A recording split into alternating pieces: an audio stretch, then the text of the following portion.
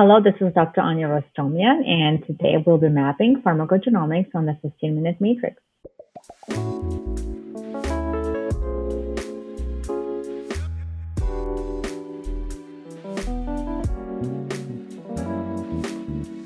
Welcome to the 15-Minute Matrix. I'm Andrea Nakayama, functional medicine nutritionist and your host. This is the podcast that brings you bite-sized insights and lessons on the clinical relevance of the functional nutrition matrix, the most important tool in functional medicine and functional nutrition. The matrix is so important not only because it invites us to stop and assess, but also because it reminds us of three very important factors in our care, our recommendations, and our outcomes. Everything is connected, we are all unique, and all things matter. Be sure to head over to this episode's show notes at 15minutematrix.com if you'd like to see today's topic mapped on a downloadable matrix to remind you of these critical aspects of care. Today on the 15-Minute Matrix, I'll be speaking with Dr. Ani Rostomian.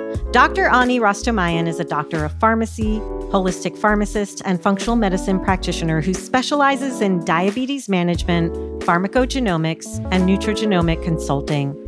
Dr. Ani discovered her calling in precision medicine and is the founder of She Ani Inc., a concierge consulting company focused on pharmacogenomic and nutrigenomic, functional and holistic ways of improving overall health and well-being.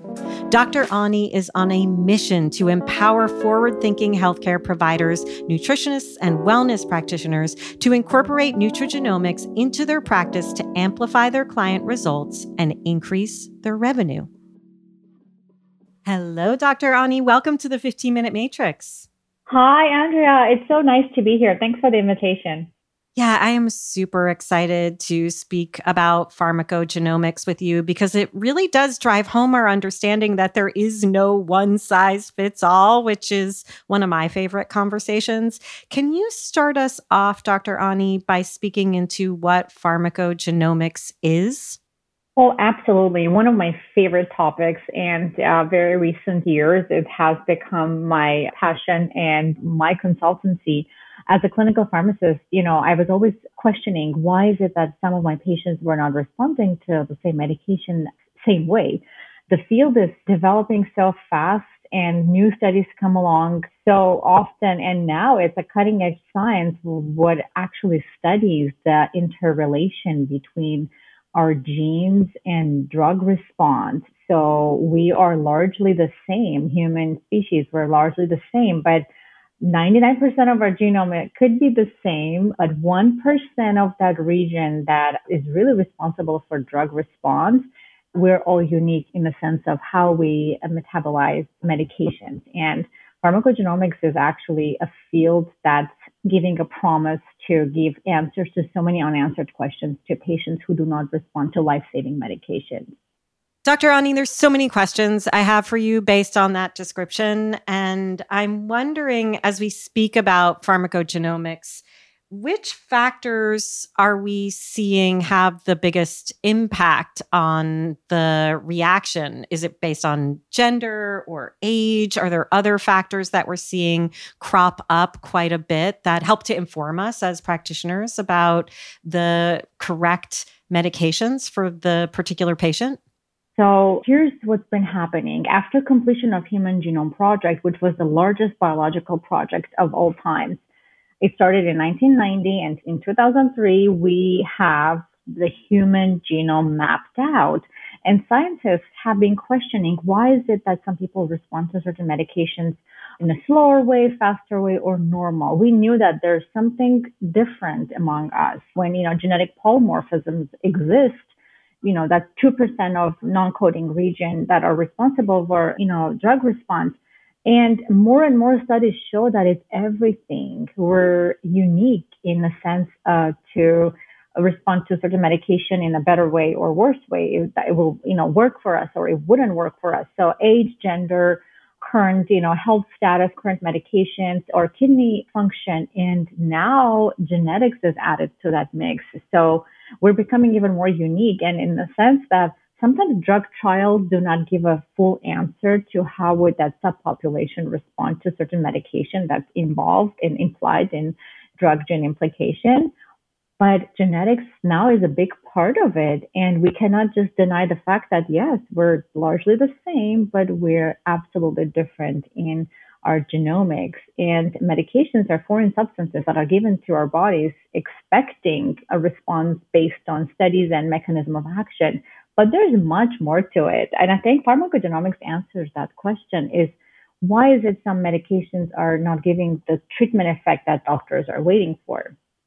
And are there certain medications that are showing up as, really working with this approach better? I know there's more research into the realm of pharmacogenomics in relation to mental health related drugs. What are we seeing in the drug categories that's been most illuminating? The biggest level of evidence to this day is oncology. And there are many research institutions and actually cancer hospitals that absolutely utilize pharmacogenomics before any treatment because it's so unique to that specific patient's cancer type, medication used, and age and everything. The second level of evidence is, and you're absolutely right, it's psychiatry, where the gene and drug interplay is pretty much like 70 or more percent of the drug effect is relied upon that personal genetic picture of that patient. And I speak to a lot of psychiatrists, actually, we discuss pharmacogenomics, and they say 9 out of 10 times when we prescribe certain, medication for psychiatry, for mental health purposes, we tell our patients that this is just a trial. So we will try and see if this medicine works for you. And that gives me the second question to them, but wouldn't you want to know beforehand what doesn't work for your patient? Because the patient is already in suffering stage when they reach out to you for mental health. Why would you want to have them try something that may not work for them? So preemptive medicine comes to place when there's pretty much good amount of data showing that there's many enzymes that are involved in metabolism of SSRIs, let's say SSRIs specifically, largely prescribed for a variety of mental health conditions. But physicians agree with us, but then there come other, barriers to implementation of pharmacogenomics in, primary care or mental health. So we're working towards that, becoming patient advocates for this to be utilized in a larger sense. Yeah, what I hear you talking about with that original use case of oncology, that's, of course, the realm of precision medicine. And in that scenario, we're looking at the genetic makeup of the cancer cells versus the person, or are we looking at both? It's both. And actually, if the medication carries data to be very much related to that specific gene for metabolism, and a lot of times in oncology, although that might not be my specialty in pharmacogenomics, but I know that, oncologists are mainly trying to avoid adverse effects because patients are already in the stages of suffering, and added to that picture toxicity from a medication that's not metabolized by their body. Imagine what could come out of that. And we've had cases where patients have not responded or responded in a really bad way to certain medications, and patients have become advocates for pharmacogenomics, saying that I don't want another patient to go through this. So let's utilize it in oncology specifically. You're using some words that I really want to anchor on. One of them is suffering and the other is advocacy. So when I think about suffering and the use case you were talking about with the drugs related to psychological states, we're looking at people who may be also losing hope, and yet we're kind of in a trial or error. Does this work? Does this not work? When what I hear you saying is we could actually discover what might not work and move into it with a different knowledge base from the get-go. Do I have that right?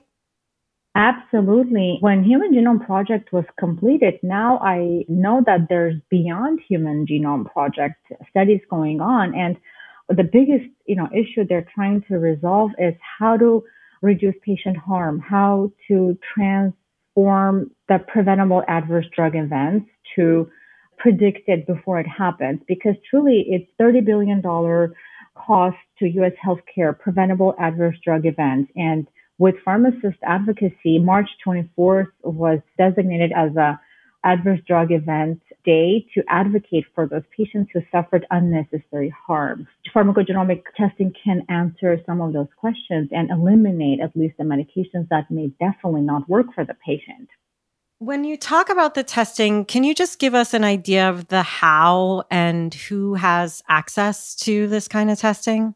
So there are many genetic labs in the United States and Canada. And I want to mention also that in Europe, this has become part of national healthcare many years ago.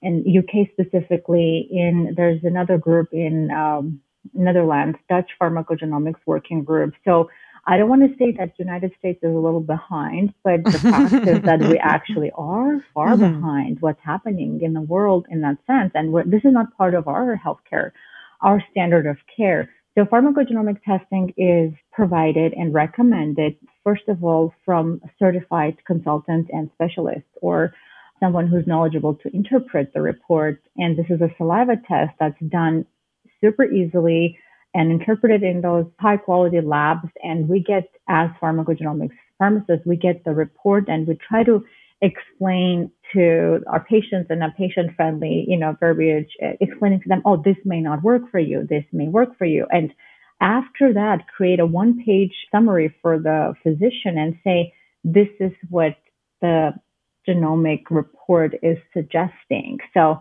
in a lot of cases, not that we're questioning the pharmacotherapy, and this is kind of an error report saying that this should have not been prescribed, but sometimes it also enhances physicians' therapy. It enforces what was already started. And physicians really rely on pharmacists who have the pharmacogenomics knowledge because they truly don't have the means and time to address the 40-page reports and explain and spend the time with patients. So there we come as pharmacists who are passionate about pharmacogenomics, which is sometimes we call pharmacology on steroids, basically very, very precise way of prescribing. And precision medicine, I feel like just such a promising field. In a few years, we will truly have this as standard of care, where we're working towards that. Yeah, fingers crossed, right? Fingers crossed. Yeah, there's some adherence to it, and then there's some uphill battles. Can you bring us through, Dr. Ani, one scenario where you saw in your own practice the need for a change from where things were headed? Absolutely. And this goes to a field that is also developing very promising way towards pharmacogenomics. It's cardiology. So there are several medications that are also included in a list of pharmacogenomic implication. One of them are statins, medications that are used for hyperlipidemia. They're largely prescribed to reduce cardiovascular risk, but a lot of physicians are warning their patients, saying that you may experience muscle pain, just in a patient-friendly manner, saying muscle pain, stiffness, if you experience, severe tiredness, which is kind of the precursor of rhabdomyolysis, which we're pretty much dreading from happening with our patients.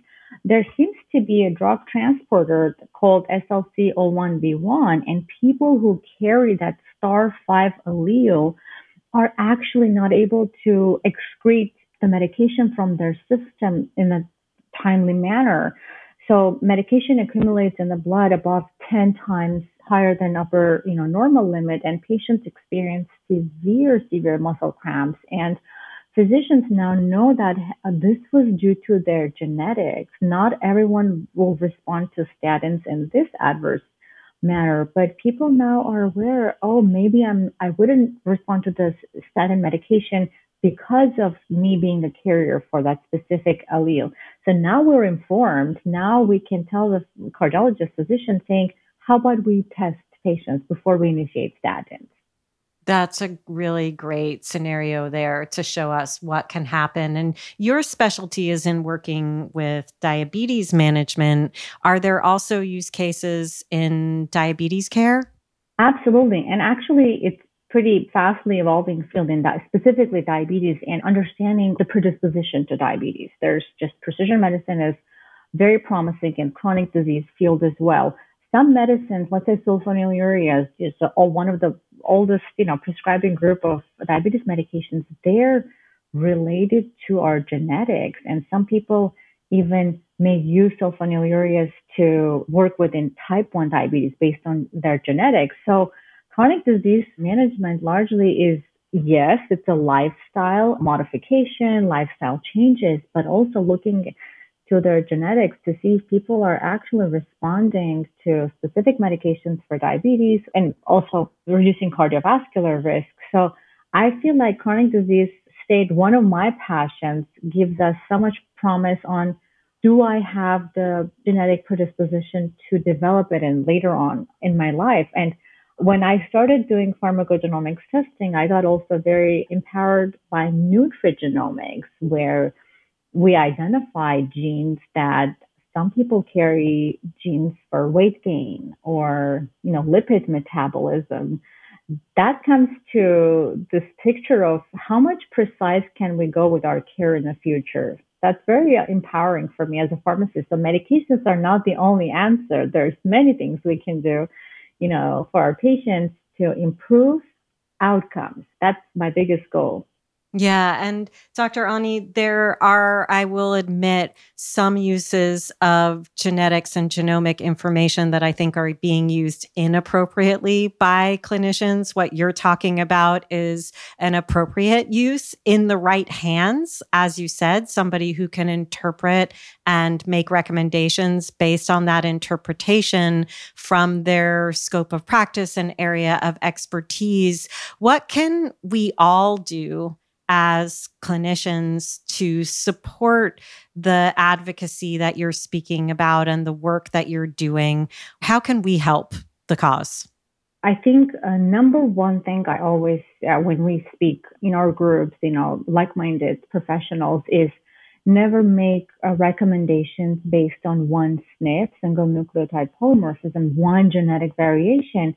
Never ever consider monogenic reports for altering that patient's treatment plan or dietary plan, which would be unlikely to have a benefit for the patient. So look at the bigger picture, look at the polygenic reports, look at to see what patient will actually benefit. Sometimes those variations are minor. We're not required to make dramatic changes in their therapeutic regimen just because of a slight variation in one of the genes that are responsible for nutrient or drug metabolism. And then the matrix, really, I just love the layout of a matrix that all factors are considered. And genetics is one of them. Genetics is not the only one to tailor your, recommendations to that patient's regimen. Because at the end of the day, if the regimen was working before and patient hasn't experienced much complex, side effects, adverse effects, and if it has been working, genetics is something to keep in mind, not to make recommendations based upon, you carry this gene, now we're going to change everything about your, treatment or nutrition. And then that was a great question for me to also address. Never rely on only genomic reports to alter that patient's everything, treatment plan, recommendations. Yeah. So brilliantly spoken into that. It's all the things. I always like to say the mantra of this podcast is everything is connected. We are all unique and all things matter. And the pharmacogenomics, especially in the hands of a pharmacist, do absolutely matter. And we're taking into account the entirety of the individual, which is what precision medicine is truly about. So I love how you spoke into that, Dr. Ani. Anything that I didn't ask you that you wish I did, that you really just want to shout from the rooftops? As a patient advocate, as an avid believer that food is medicine, I want to give a shout out to you and your program and give you so much credit for teaching and empowering healthcare practitioners, wellness practitioners, to empower our patients to make those life-changing modifications in their life based on utilizing what we have, superfoods, right? Or lifestyle changes. A lot of times when we give medications to our patients immediately for chronic disease conditions, our patients become powerless. They think that they cannot make the change on their own and the medication is given as punishment. So My biggest mission is to empower the patient and say, you are in charge of your health. There's so much you can do with right nutrition and lifestyle. You can change your life with that. And medications are one of the tools that we can help you with. So educating our patients in terms of you can heal your life. And one man's superfood can be someone's toxin. So learn what is good for you based on your own personal health status or your own genetics, but also give patients hope that there's not a way only of dealing with these situations only with medications. That's my mission. As a pharmacist, I'm pretty much empowered to tell people that this is not only about medications. Your body has innate power to heal and, recover from illnesses, injuries. Use that power. That's the message.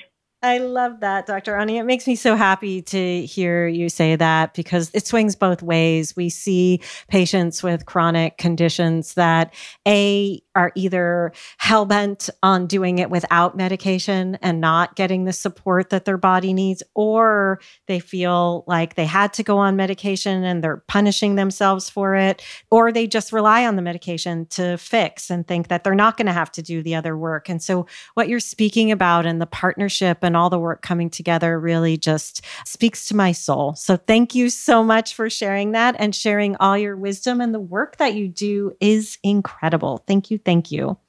Thank you, Andrea.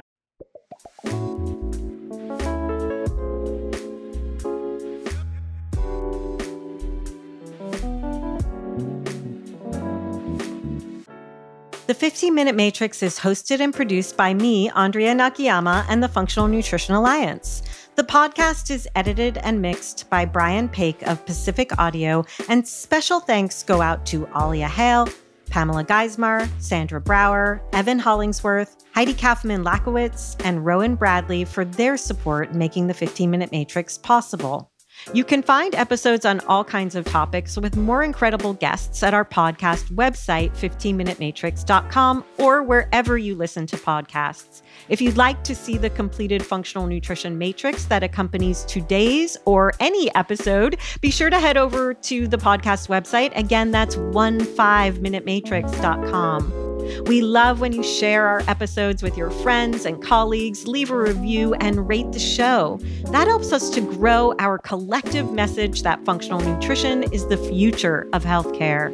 Also, be sure to follow us on Instagram at Functional Nutrition Alliance, and you can follow me at Andrea Nakayama. And if you or someone you know is interested in becoming a functional nutrition counselor, head over to fxnutrition.com to learn more about our Full Body Systems program. Full Body Systems is our 10-month immersion course where you'll learn the systems-based approach to addressing the root causes of your clients' issues through client education, diet, and lifestyle modification. Again, you can always learn more at fxnutrition.com.